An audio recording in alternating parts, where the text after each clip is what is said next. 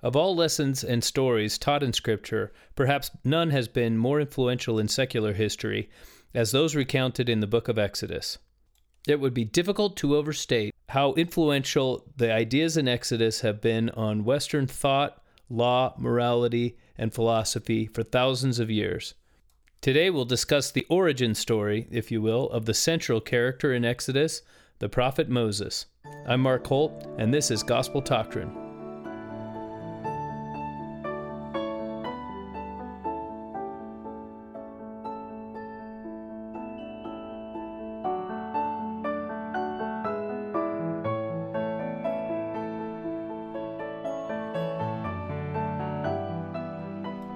Welcome to our program, and it is so good to be back. I must apologize for our extended hiatus. This has probably been the most difficult lesson to prepare since we began, and there is just so much material that I've decided to do this in 2 installments. And so what you're getting now is part 1 of lesson number 13, and next week or in a few days you'll get the second part. And we took a week off to do a conference episode, and then right when I was about to record our Exodus episode, one of my favorite authors, Dennis Prager, came out with a book he's been working on for years, and the release date on his book was 2 days from the time I was going to record. So I just couldn't, in good conscience, record a lesson when that book was coming out in 2 days. So I waited, and I've been digesting that book ever since and thinking a lot about the Exodus and gathering information from a number of sources, and I'm totally swamped with how much information there is. The lessons that we're going to cover over the next 2 or 3 weeks are the very foundation of Judaism, and consequently the foundation of Judeo-Christian thought, which, as you study it and as you learn about it and as you think about it, you will realize is the foundation for all of Western thought, which means that common law, the law that we as a country in the United States, that we inherited from Britain, common law is based on it, and common morality, and all of the philosophers that gave rise to the American Revolution, and all of these people were neck deep in Judeo-Christian philosophy and their ideas, the rights of man. All of these things were given rise, were pioneered by the Torah, as it is called by the Jews, or the first 5 books of the Bible. And it's been fascinating to once again study this, read more about it, and learn even more than I have in the past. And I'm excited to share some of that with you. A few bookkeeping items first.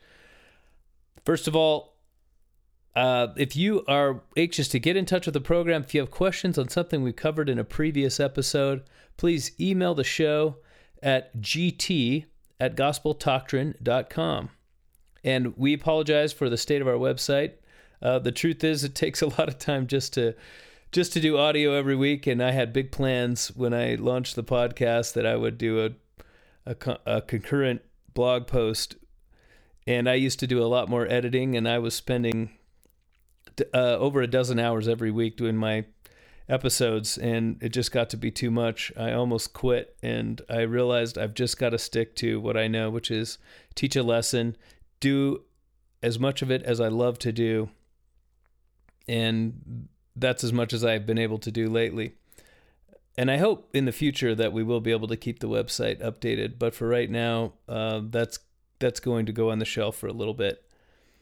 So I apologize about that. But please, I will respond to your emails. And I do see that our listenership is growing every week, which makes me very happy. And also, I hear from people who are not only enjoying the podcast, but who are having spiritual experiences from them. I can't tell you how blessed this makes me feel. It's the very reason that I got into this. I felt a hunger in my life to teach the gospel, and if you are benefiting from it, I'd love to hear that. It keeps me going. It's what gets me in front of my microphone every week. So, the book of Exodus. First of all, the book of Genesis ends with the end of the story of Joseph of Egypt. And Joseph charges his descendants. He says, don't leave my body here in Egypt. Take me to Canaan. Take me back to the promised land. And then Joseph dies. Let's spend a minute and review a little bit about what Joseph meant to Egypt. First of all, he saved Egypt from the famine, and he saved Israel from the famine. And then he relocated Israel. And Israel is not just a nation. At this point, Israel is just a person. Israel is the father of Joseph. That was Jacob's name. He was renamed to Israel. So Joseph is responsible for relocating all the people of Israel into Egypt. And they move into a particular part of Egypt called Goshen. And at the time, that was a very blessed part. It was almost like the good neighborhood. And the reason they got that neighborhood was because Joseph was in such high favor with Pharaoh. So here are the Jews. They're led by a man who is in high favor with Pharaoh. Now, what did Joseph do for Egypt? He not only did he save them from the famine, but as the famine got more and more dire, people run out of things to sell in order to buy grain from Pharaoh.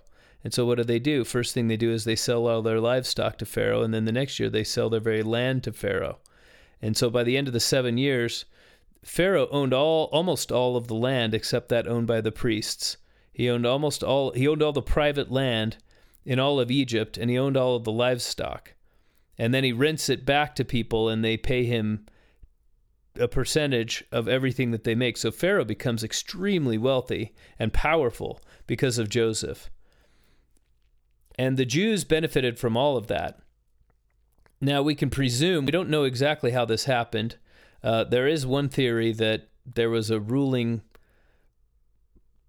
conquering army of the Hyksos that took over Egypt for a brief time. We don't know the exact timeline of the story of Joseph or Moses, for that matter, because they're not recorded. These two Hebrew prophets are not recorded in the histories of Egypt. And we'll discuss why that might be in a little bit, but for that reason, we don't know exactly what pharaohs they coincide with. And so one of the reasons that the Jews fell out of favor might have been that there was a shift in the power structure and a different people, native Egyptians, took back over their own government, which did happen. We don't know if it happened during the time of the Jews or not, but it may have. In any case, the Jews grew numerous. And it's interesting, in Exodus chapter 1, verse 7, it says they multiplied and increased. And in fact, the wording used in the original Hebrew is the same as the commandment given to Adam and Eve in the garden: multiply and replenish the earth. So it almost seems like an intentional inclusion of this language, saying the Jews were multiplying and replenishing the earth. Now, Jews believe that there are three creations, that God made three attempts to create a righteous people. First thing he did, obviously, Adam and Eve. And it wasn't too long. Well, first of all, it was not long at all before Cain killed Abel, but it wasn't too long before most of the people on the earth were wicked. And after several generations, several hundred years, God had given up trying. So then he made another attempt to create a righteous world. And he started over with Noah.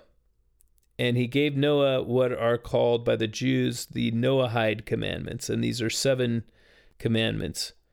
And they include some of the things we think of as the 10 commandments.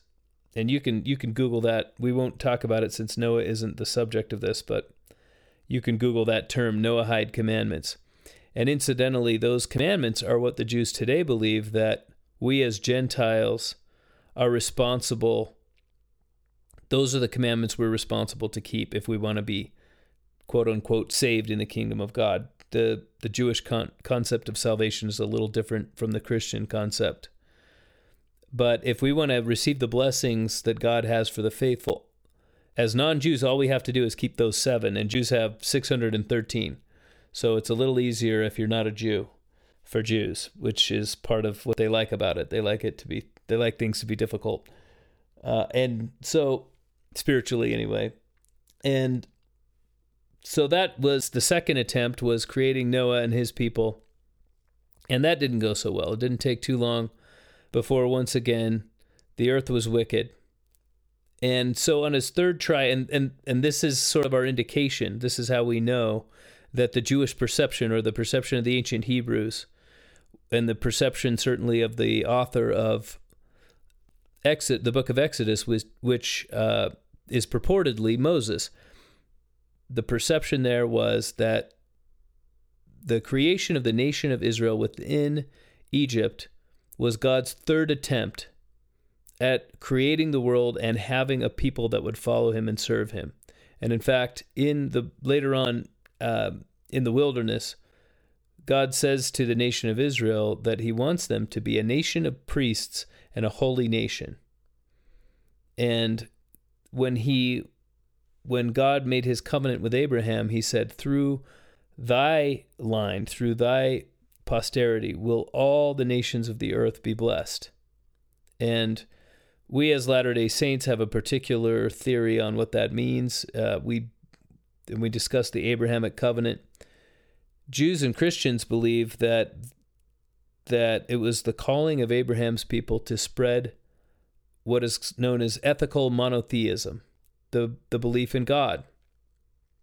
Now, when Bry Cox was here on the show and we discussed the creation, one of the ideas we talked about was that the ideas in the Torah, especially the creation story, they followed a pattern which was well known in the ancient Near East, but was also well outside of the norm. In other words, the stories of individual gods and how men were created, number one, it was restricted to a time and place. And with the Torah, what we have is that God created the entire earth, that Jehovah, the God of the Hebrews, created the entire earth.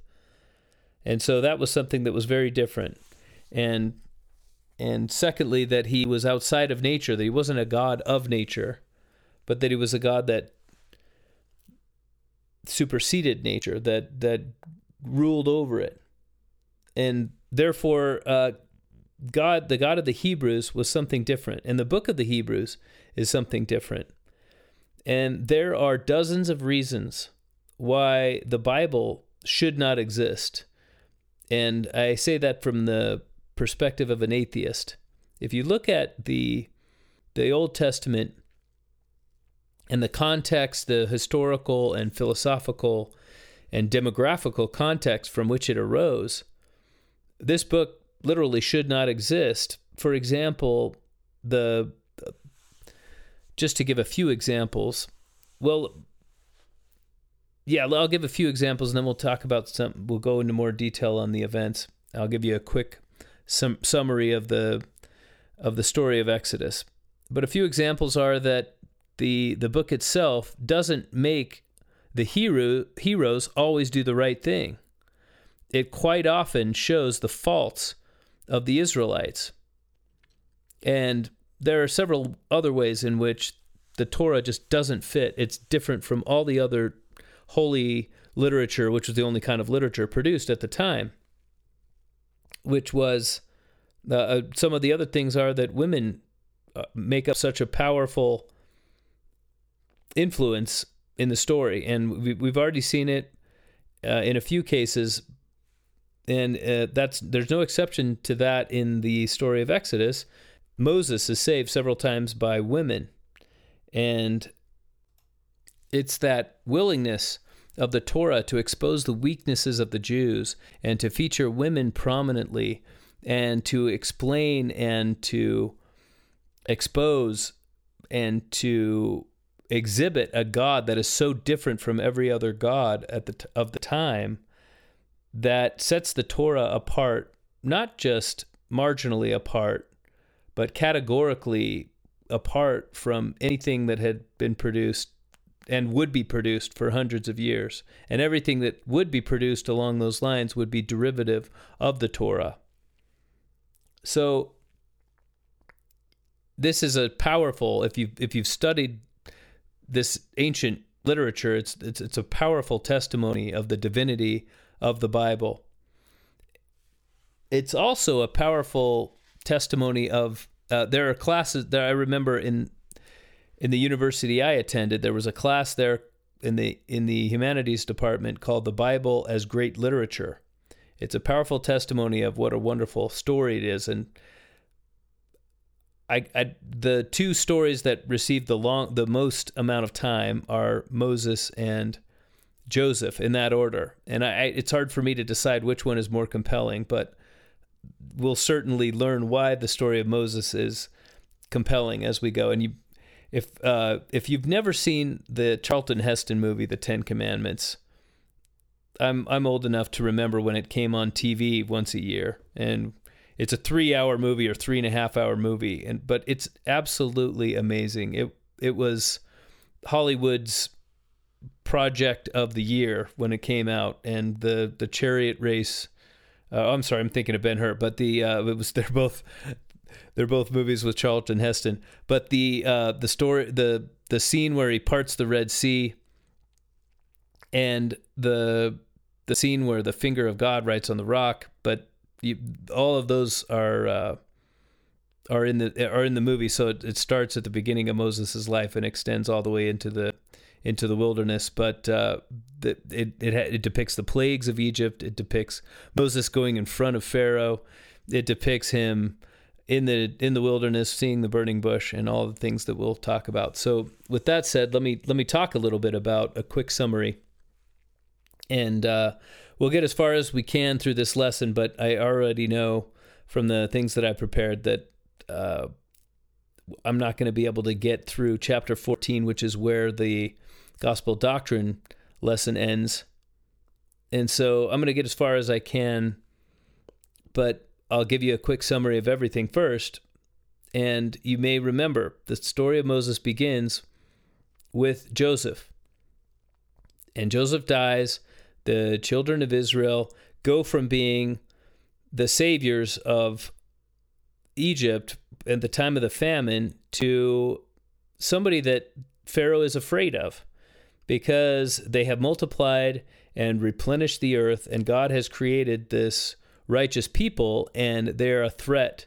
They become slaves, and they are this threat waiting inside of Egypt, because the Pharaoh reasons to himself, if we're ever invaded, and this is another reason why historians think that it's possible that Joseph's time coincided with an invading force, because the Pharaoh is thinking about this as if it were a recent event. If we're ever invaded, these Jews are a ready-made insurgent force that would take up arms against us and destroy us from within as we're being attacked from without. There's no way to stop them. All they need are weapons and a little bit of motivation, and all of a sudden we've got this huge enemy right among us. So they started getting really afraid. All Egyptians did, and Pharaoh was stoking this fear, perhaps for political reasons or perhaps it was genuine. But he was stoking this fear. Here we have these Hebrews and they're our enemies. So he decides to kill the Hebrew babies, and specifically the men children. And to save, and we'll come back and talk about all these events in more detail, but to save his life, Moses' mother put him in an ark, and the word used is the same word used for Noah's ark, and sets him in the water, sets him in the Nile. Pharaoh's daughter finds him, and it's a cute little baby. She falls in love with him and raises him as an Egyptian. But he discovers his Hebrew lineage, and he knows he's a Hebrew. And so he sticks up for the Hebrews, and eventually this causes him some problems. He has to leave.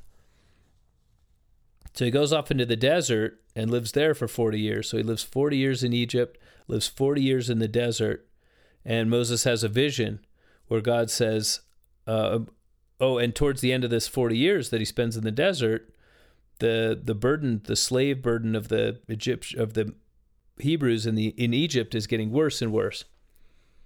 And so off in the desert, Moses has a vision where God says, I've heard the cry of the people of Egypt. You're going to go back and free them. So Moses returns to Egypt, where he was a hated person, and confronts the new Pharaoh and says, let my people go, the famous quote from this story. Pharaoh, behold, thus saith the Lord, let my people go. And Pharaoh says no. God sends plagues on Egypt, one after the other, until finally Pharaoh says yes. And Moses leads the children of Israel out, but Pharaoh changes his mind after they leave. Moses is trapped against the Red Sea, at which point he stretches forth his hand, parts the Red Sea. The children of Israel walk through on dry ground, and then God closes the waters back again upon the pursuing Egyptians, and they all drown.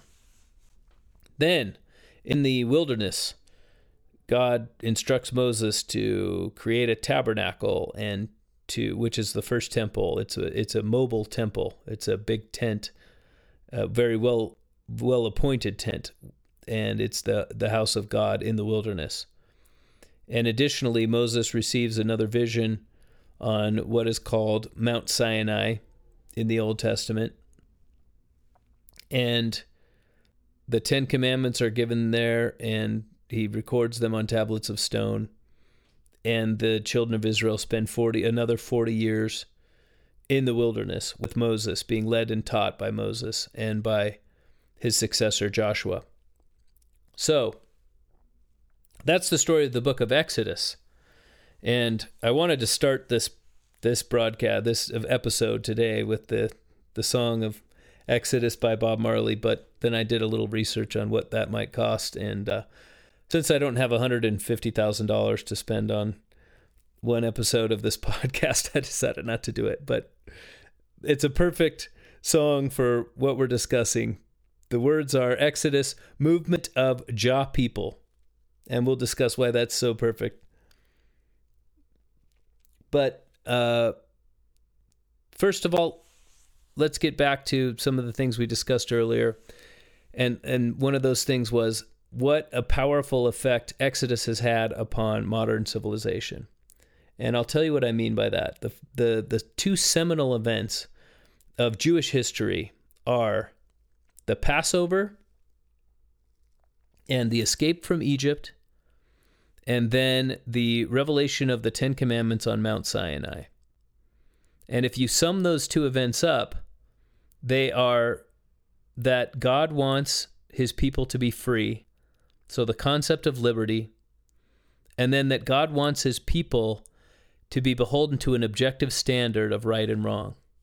And it was a standard that was totally revolutionary. And to sum that up, it's morality. So liberty, the twin pillars of civilization that we know today, that we don't even question, they were absolutely new, and they boggled everyone's mind at the time. They caused people to hate the Jews, and those are liberty and morality. Those concepts did not exist in the way that the Bible taught them. And that's why it's such a revolutionary and amazing book. So the flight of the slaves from Egypt and the way the story is told, obviously just saying that slaves wanted to not be slaves isn't that revolutionary. But the way the story is told and the way the story of the 10 Commandments is told, those are revolutionary, and they create these ideas of liberty and morality that were unequaled and are unequaled to this day. So let's go back a little further and we talked about what Joseph did for Egypt, but and we've talked about a little bit about the storytelling. This is a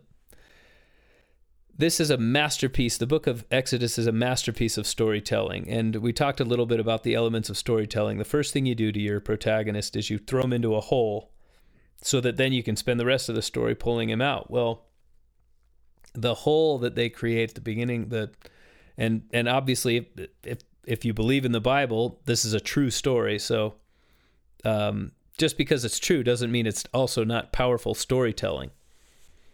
But the storyteller, and perhaps it's Moses writing his own autobiography, or perhaps he's dictating it, or perhaps there's an editor. But the hole that he's thrown into is that there arose a new Pharaoh in Egypt, and this is it's right away, chapter 1, verse 8, who did not know Joseph. And the American writer Bruce Feiler has written that what that means is that he did not remember Joseph. This is a story of remembering. And if you've ever been to a Passover Seder, and it's spelled Seder, a Seder is a dinner that is almost like a ritual, where each dish has a symbolic meaning. And perhaps there are lines spoken as part of the meal. And the Jews, observant Jews, have a Passover Seder every year. And this is as commanded in the book of Exodus.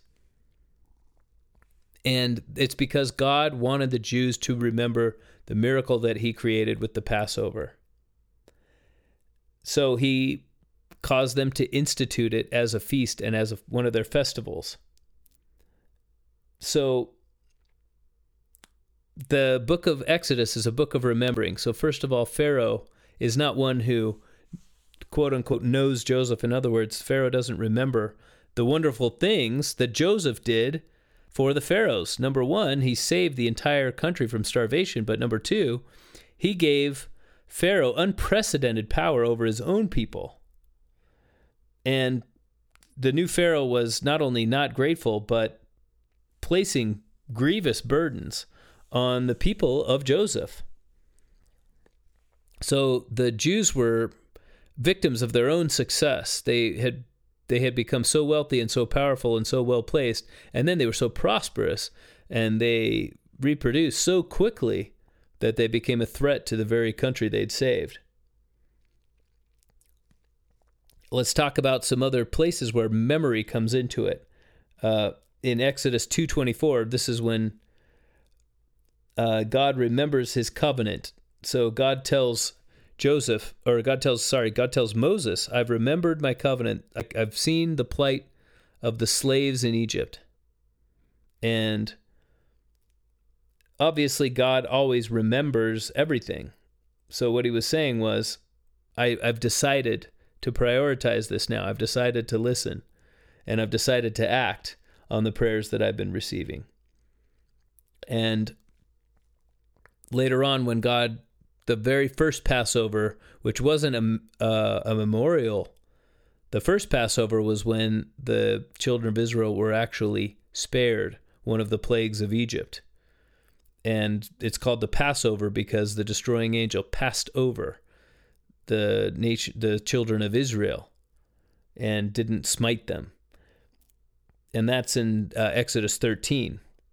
And one of the 10 Commandments, remember the Sabbath day, in Exodus chapter 20. So the book of Exodus is a book of remembering, and it begins with a forgetting, which is that Egypt forgets Israel. What's so great about Israel? Nothing. We hate them. They're our slaves. They're a threat to us. And in fact, they're such a threat. And there are so many parallels in the story of Exodus from the Holocaust. This is a genocide. So the Pharaoh says, we're going to kill all of the young Hebrew boys. And he instructs the midwives, who probably weren't Jewish, throw all male children into the Nile. And the midwives fear God and won't do it. So, luckily for the Hebrews, right? And so Pharaoh commands all Egyptians to take part in this slaughter. And this is so similar to what happened in the Third Reich in Nazi Germany, where the Jews were being systematically targeted, and people were willing to turn a blind eye as Jews were let out from their homes, and they were told, people knew what was going on, but they were willing to accept the official story that these Jews were just being shipped away. Rather, they knew they were being slaughtered, and in many cases, the death camps were just a few miles outside of town, and they just chose to ignore it and turn a blind eye to what was going on. Or in some cases, they took part in it, and they denounced their own neighbors for being Jewish or having Jewish ancestry. And it's amazing that such an awful event has so many parallels to something that you would think reading this. Well, it gives us a better insight into how terrible it was, because we've all seen many stories of Nazi Germany, and the Jews were mistreated that badly. So Joseph, and this is one of the compelling things about Moses. This is one of the compelling things about the character of Moses, is that he is given every privilege. His mother doesn't want him to die, so she hides him for 3 months. And then she puts him in an ark. And an ark is a boat without any sort of sail or rudder. It just floats. And the symbolism here is that God is guiding it. And she places it in the reeds where she knows Pharaoh's, she had a plan. It doesn't say in the Bible that Moses' mother had a plan, but she had a plan that Pharaoh's daughter was going to find her son. It seems to me. And so sure enough, and she sends Miriam, Moses' sister, to watch what happens to the baby. Sure enough, Pharaoh's daughter comes and finds a basket with a child in it and brings it up. Now, we don't know exactly, and different movies. There's another excellent movie about the story of Moses, and that is The Prince of Egypt. It's an animated film, but it's wonderful, and it happens to be on Netflix right now, and I watched it a few days ago, and it's just fun. But it shows his horror when he discovers that he's a Hebrew, and how, and then he realizes that these people that are being mistreated every day right in front of him are his people. Now, we don't know that from the book of Exodus. That was some dramatic license, but so it may not have been a secret. In fact, Moses was raised by his true mother for 3 years. He was nursed by her, which was a deal that Miriam worked out with Pharaoh's daughter on the sly.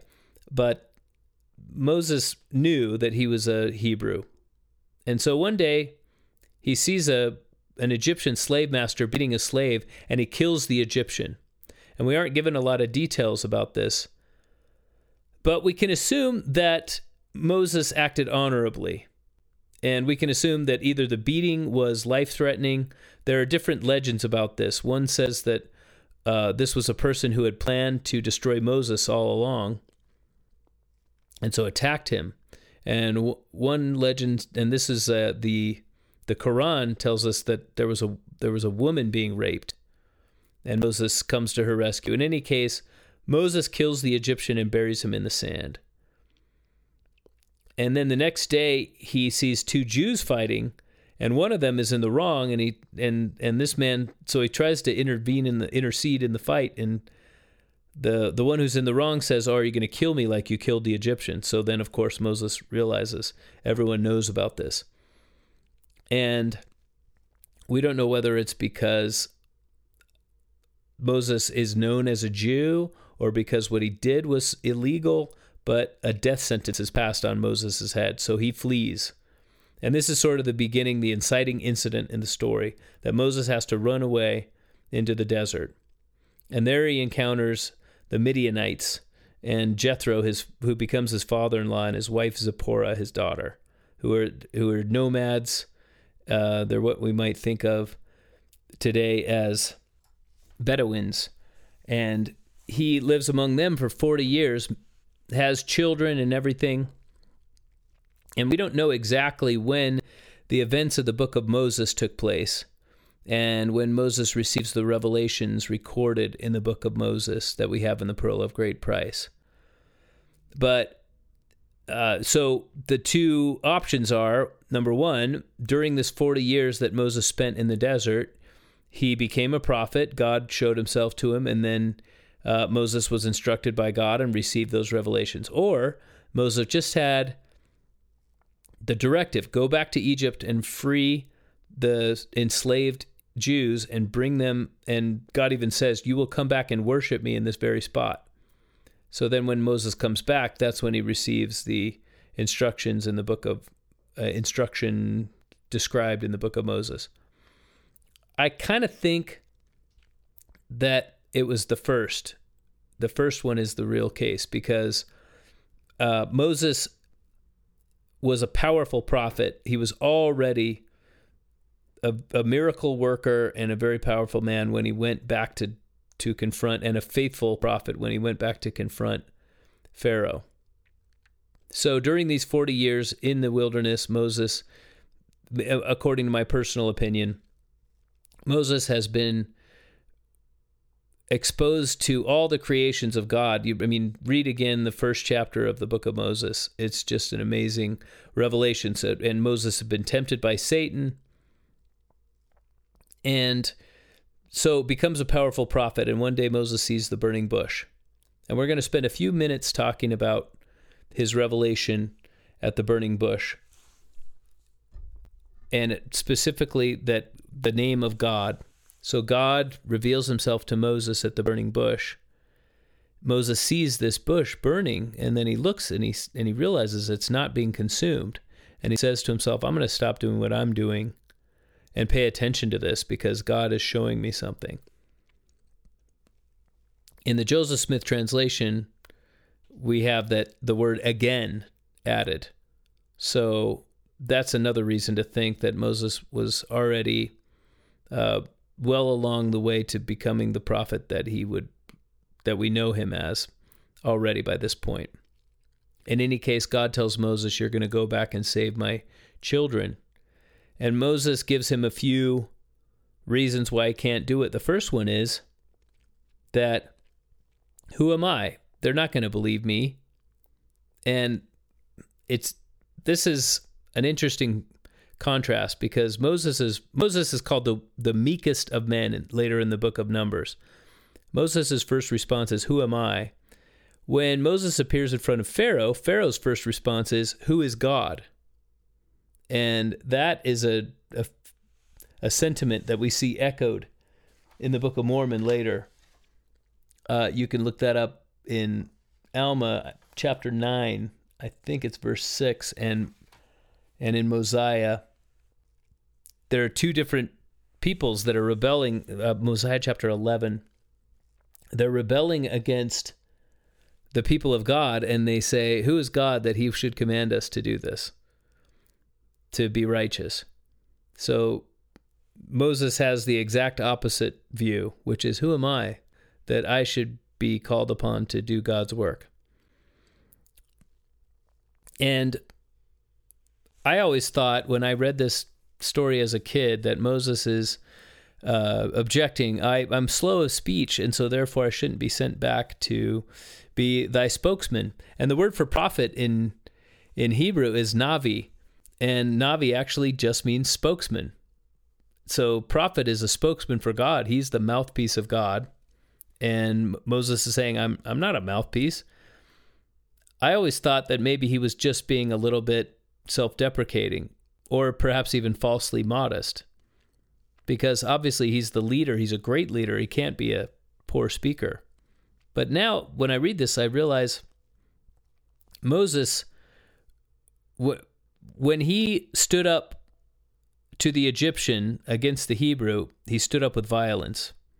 And the first thing he does when he arrives among the Midianites is he saves Jethro's daughters from some shepherds. And so Moses is a bold man. When he wants to show courage, he can. When he stands against the two Hebrews, he has to do it with words. And in that case, he's unsuccessful. So we have already one example where Moses isn't so good at getting his ideas across. Now, did he have a stutter? Was he just flustered when he was in front of people? We don't know exactly, but I actually now believe Moses was in fact a weak speaker. And this is just fascinating to me. This is such a powerful lesson. And it takes me back to what is rapidly becoming my favorite verse in all of Scripture, Ether 12:27. And if you haven't heard me mention it enough, then I'm going to mention it again. But I, the Lord, behold, if men come to me, I will show unto them their weakness. Behold, I, the Lord, give unto men weakness that they may be humble. Well, we already know in Moses' case that it had worked. God had given him this weakness that he couldn't speak. And his whole life, he probably felt like a little bit less than. But the book of Numbers says there was no one as meek as Moses in all the world. And in the early history of the United States, and for centuries, in fact, this was a proverb, the meekness of Moses, because of that verse. So Moses was known for his meekness, in spite of his great power. So a lot of times we think, what is your slowness of speech? We think, I have this terrible weakness, and we don't realize that God may have destined us for greatness, and it's not in spite of our weakness. In fact, the weakness is the very key that unlocks our opportunities. And that was certainly the case for Moses. It may be the case for all of us, it may not, but it's definitely worth thinking about how God did that with Moses and looking at our weaknesses in a new light, that maybe this is part of the plan God has for us, is if we can be humble enough, which is the very point of Ether 1227, if we can be humble enough, then we may just have greatness, not in spite of our weaknesses. We just may have greatness with our weaknesses, because of our weaknesses. Okay, so Moses objects, first of all, to the fact he can't speak. And then he says, I don't know your name. Who am I going to say sent me? God. And God gives Moses his name. And we're going to spend a few minutes talking about this, and I'm going to do it without apology. And here's why. Of all of the Hebrew words that you might learn, the name of God is the most important one. And we'll spend maybe an equivalent amount of time in the book of Isaiah when it comes time to talk about the phrase good tidings, because that's where we get our word gospel from. But even more important than that is what's called the tetragrammaton, which means the four-letter word. This is the original four-letter word, the name of God in Hebrew. So Moses asks God, who shall I say sent me? And God responds with two, and I'm gonna freely give you some Hebrew concepts here, and you can take notes, you can forget them, you can learn them, you can just listen for fun. But I'm going to get into detail about it because to me it's fascinating, and I think it's important to know. So the first thing that God says is, tell them, or my name is I am that I am. But he doesn't say tell them that. He just tells Moses that. Then he says, tell them Yahweh. YHWH is how it's spelled. Or at least that's the transliteration. That's the romanization. The Hebrew letters are Yud, He, Vav, He, which is YHWH or YHVH. And as we know, or as you may know, biblical Hebrew has no vowels. And so we have to guess at what the vowels might be. And Jewish scholars have done their best guesses as to what those old vowels were. And now they put vowels in the form of diacritical marks around the Hebrew letters. And so the way this word is generally pronounced is Yahweh. But there are actually more than 1,300 ways in which the tetragrammaton can be pronounced. And one of those is Jehovah. And that's the one we use most often in English, but perhaps the one that's closest to what the original pronunciation would have been is Yahweh. So those are the same word. God says, first of all, he says, I am that I am. And then he says, tell them that Yahweh sent you. Now, Yahweh is a verb, and it is a form of the verb to be. So the first thing that God says is, I am that I am, meaning that, not meaning, the words are Ehyeh. The Hebrew verbs come from what is called a root. And then, much like some languages where the subject can be understood by the verb, in Hebrew they're in fact included in the verb. So added to the root might be a prefix, which is the subject of the verb. And then the tense of the verb is a little weird. In Hebrew, there is no future tense. There is only imperfect, which means something that hasn't been finished, and perfect, which is the past. And we'll get into that more when we talk about Isaiah. And it's why sometimes those tenses are so confusing, where you're not quite sure. Is Isaiah talking about the future? Is he talking about the past? Is he prophesying, or is he saying something that's happening right now?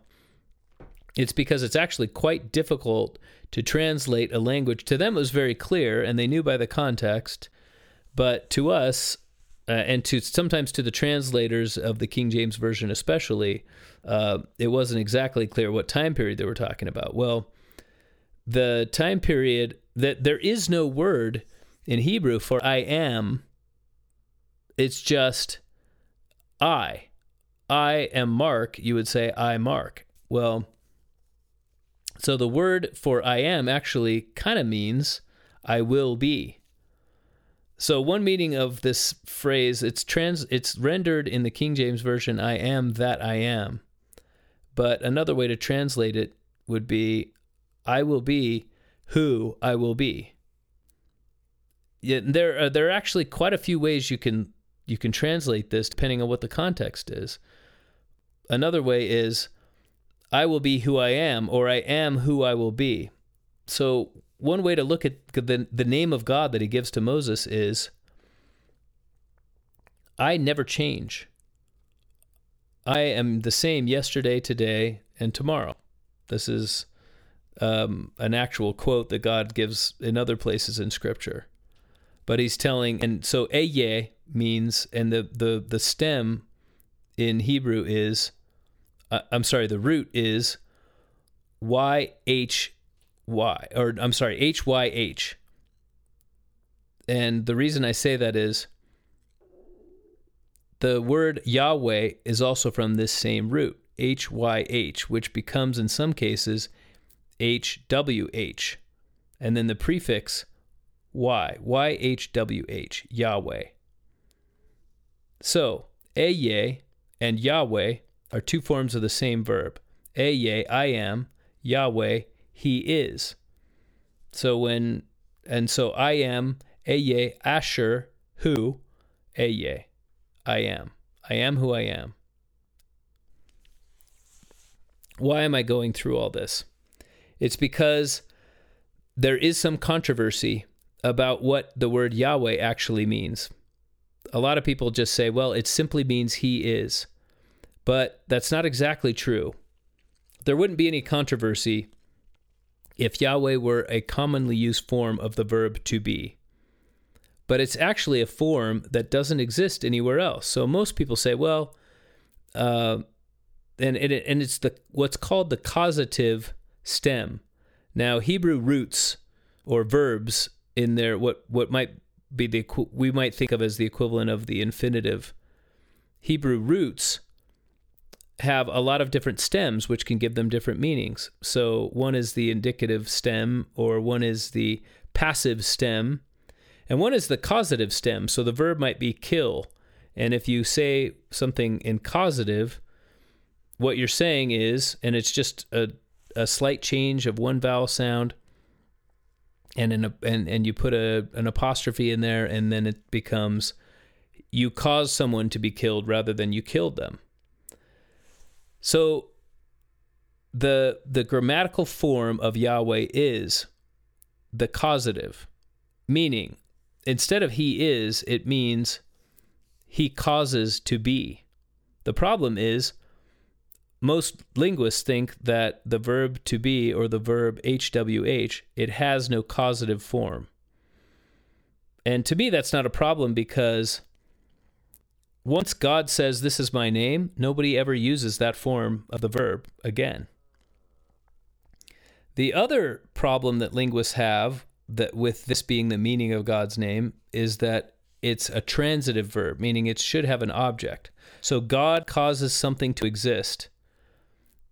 There should be a something. And the easiest example to think of is the Lord of Hosts. Now, it's interesting, that is actually a sentence in Hebrew. The Lord of hosts means he causes armies to exist.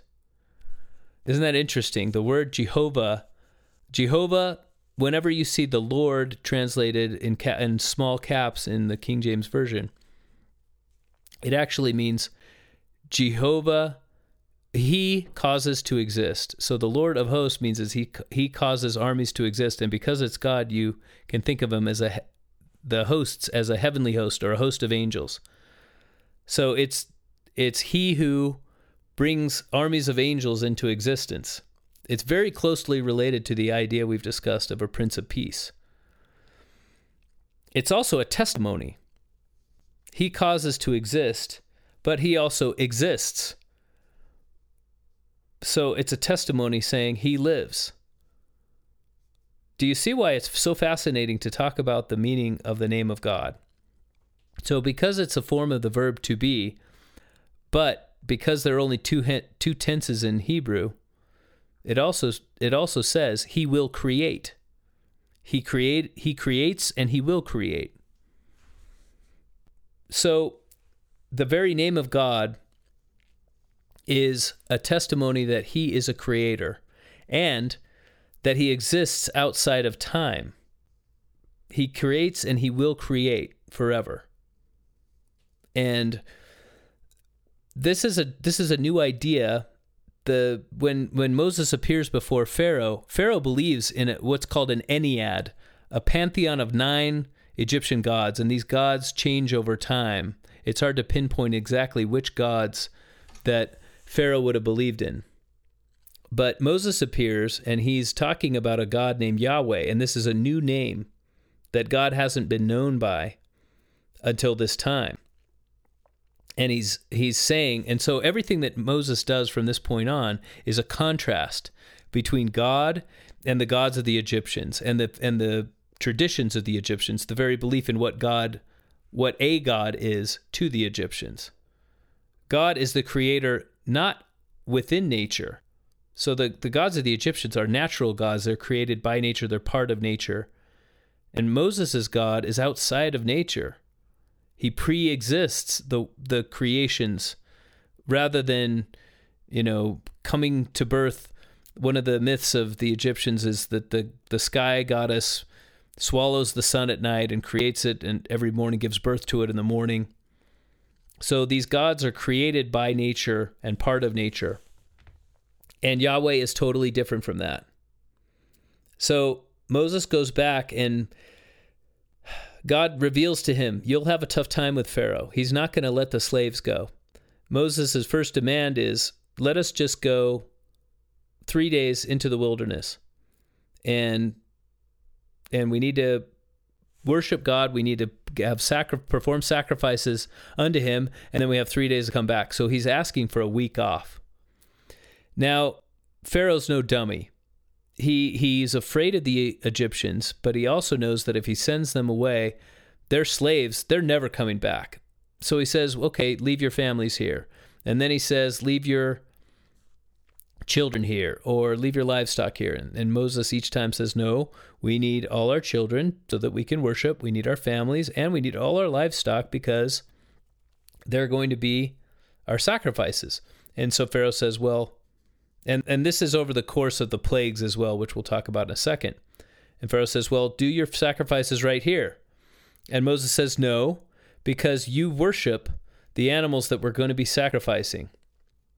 And this is Moses' gentle way of mocking the gods of the Egyptians, saying, yeah, the gods that you worship, these animals that you think are so great, yeah, we sacrifice them in our religion. And basically saying your gods are not powerful, your gods are dead. So Pharaoh immediately is resistant to the idea and says no. And he is so offended by it and so threatened by it that he takes away the Hebrews have to make a bunch of bricks every day, and he takes away their supplies. He says, you have to gather your own straw, but your quota will not be diminished. So he he greatly increases their workload and greatly increases their beatings. Already they're horribly oppressed. And this turns the entire nation, who originally they accepted Moses as a prophet because of the signs that God told him to do. And this turns the nation of Israel against Moses. So God commands Moses to send plagues.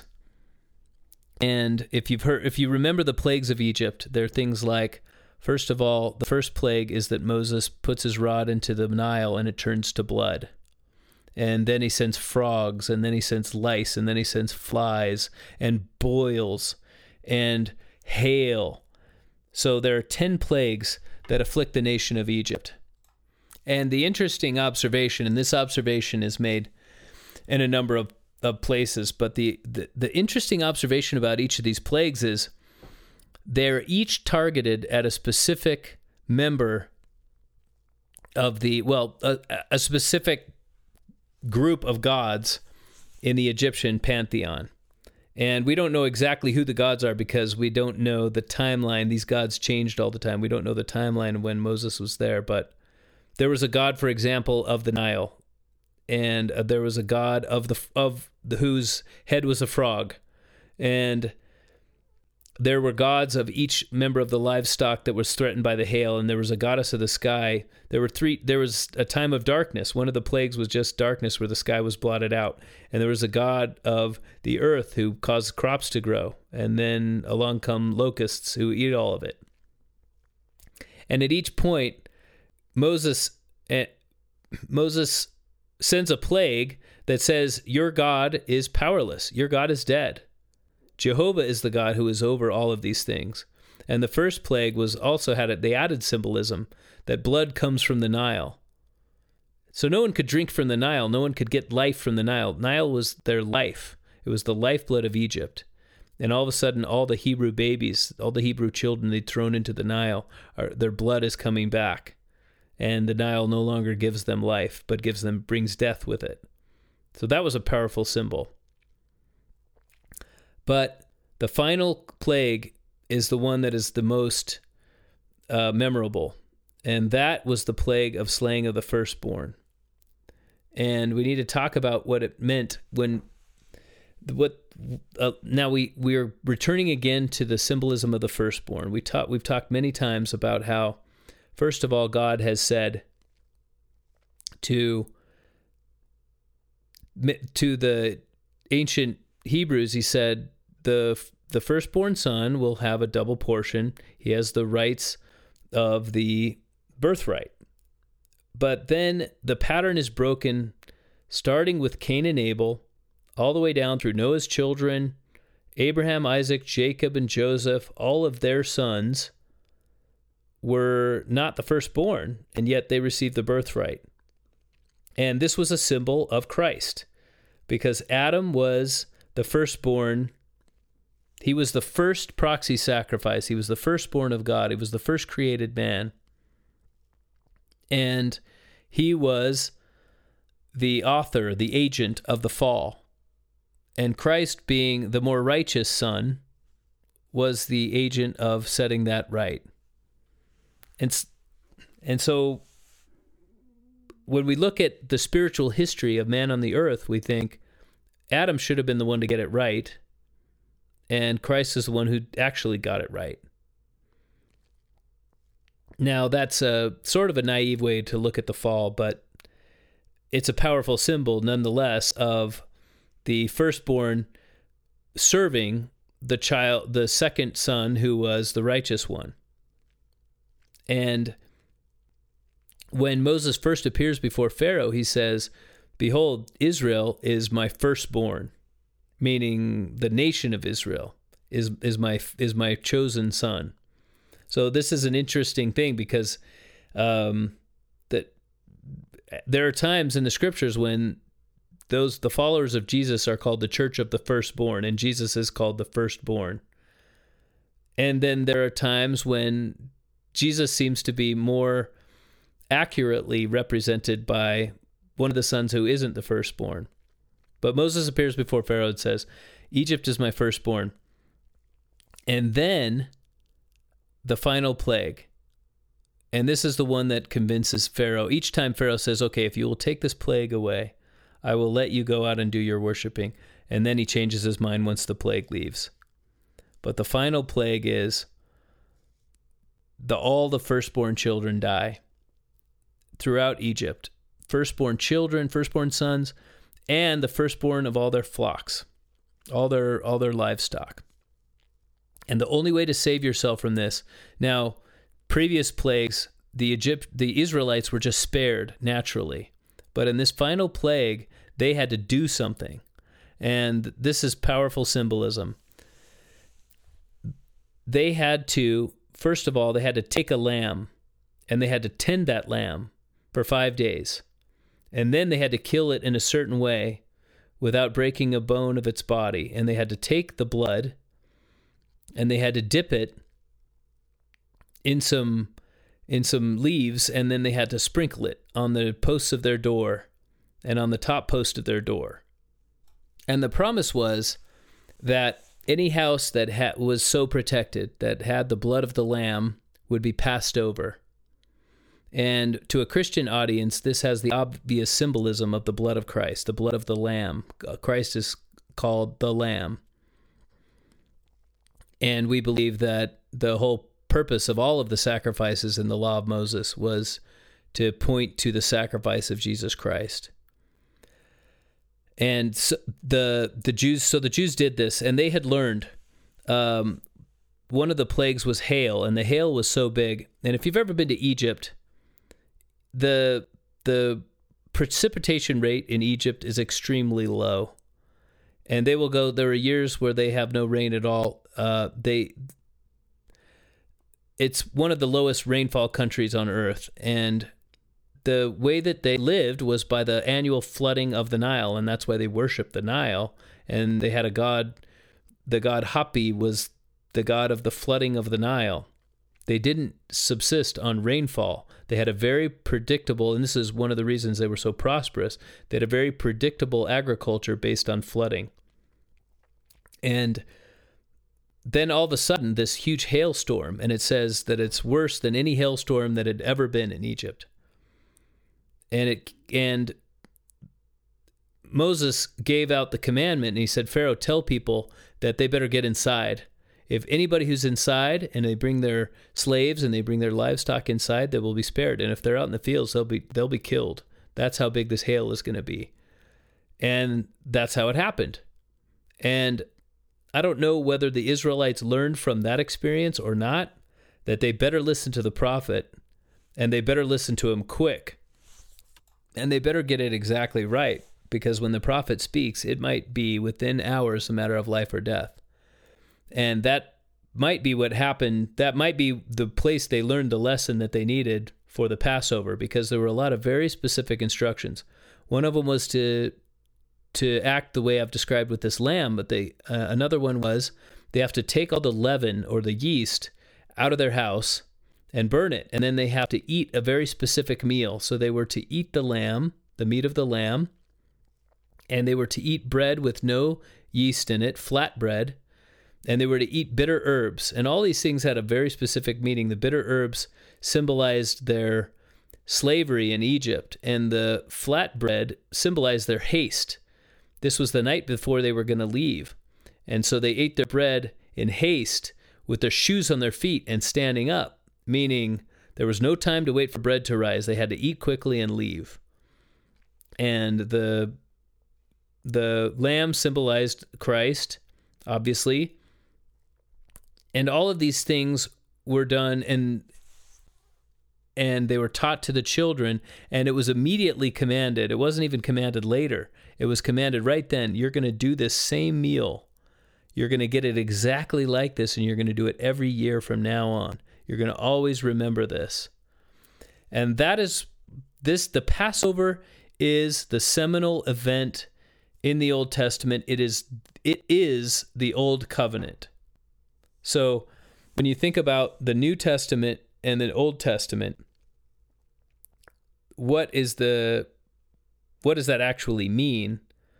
The New Testament describes, the words the New Testament mean new covenant, they describe the moment in which Christ shares the sacrament with his disciples. And the words Old Testament, they mean Old Covenant. They describe this covenant that God makes with Israel, that if you will obey me and if you will follow the prophet with exactness and with haste, then you will be passed over when the destroying angel comes. Now, there's a lot more to talk about, not only in the book of Exodus, but even in the chapters that we would have normally covered entirely today, up through chapter 14. But we're out of time for this episode, so this is the end of part 1.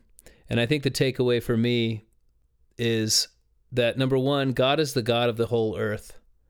And number 2, God wants us to be free, and he wants us to be moral. And number 3, God prepared Moses like he prepares us for our life through the things that we think are our weaknesses. God gave Moses a halted speech. God gave Moses a broken home, a terrible upbringing where he was separated from his family. And Moses rose from all of those things, and then God separated him from the country he loved just because Moses wanted to stand up for what was right. And so when we go through the days of our lives and we think things are going wrong for me, and I tried to follow God, I tried to listen to his voice, and look where it got me. That is the point of telling such a compelling story, of using all of the techniques of storytelling in relating the story of Exodus, is so that we can put ourselves in the place of Moses and see that not only does God have these, not only is God the powerful God who lives outside of nature and is ever the same, unchanging, the creator of the Lord of the creator of the heavenly armies, but he's the God who can be with our mouth, as he told Moses, I will be with thy mouth. You think that because you have a speech impediment, that you have an excuse not to be my spokesperson. But guess what? You don't, because I will be with thy mouth. That's the lesson for us. Whatever our weakness is, God will be with our weakness. And he has a work for us to perform. He has a calling for us.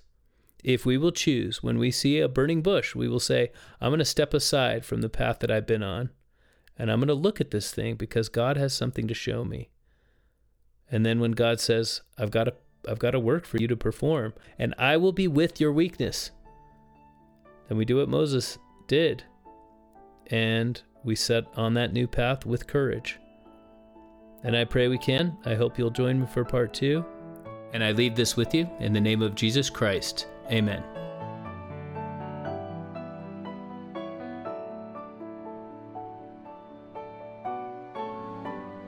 This has been Gospel Doctrine, a nonprofit podcast hosted and produced by Mark Holt, with bumper music by Kendra Lowe. Gospel Doctrine is not affiliated with nor endorsed by The Church of Jesus Christ of Latter-day Saints.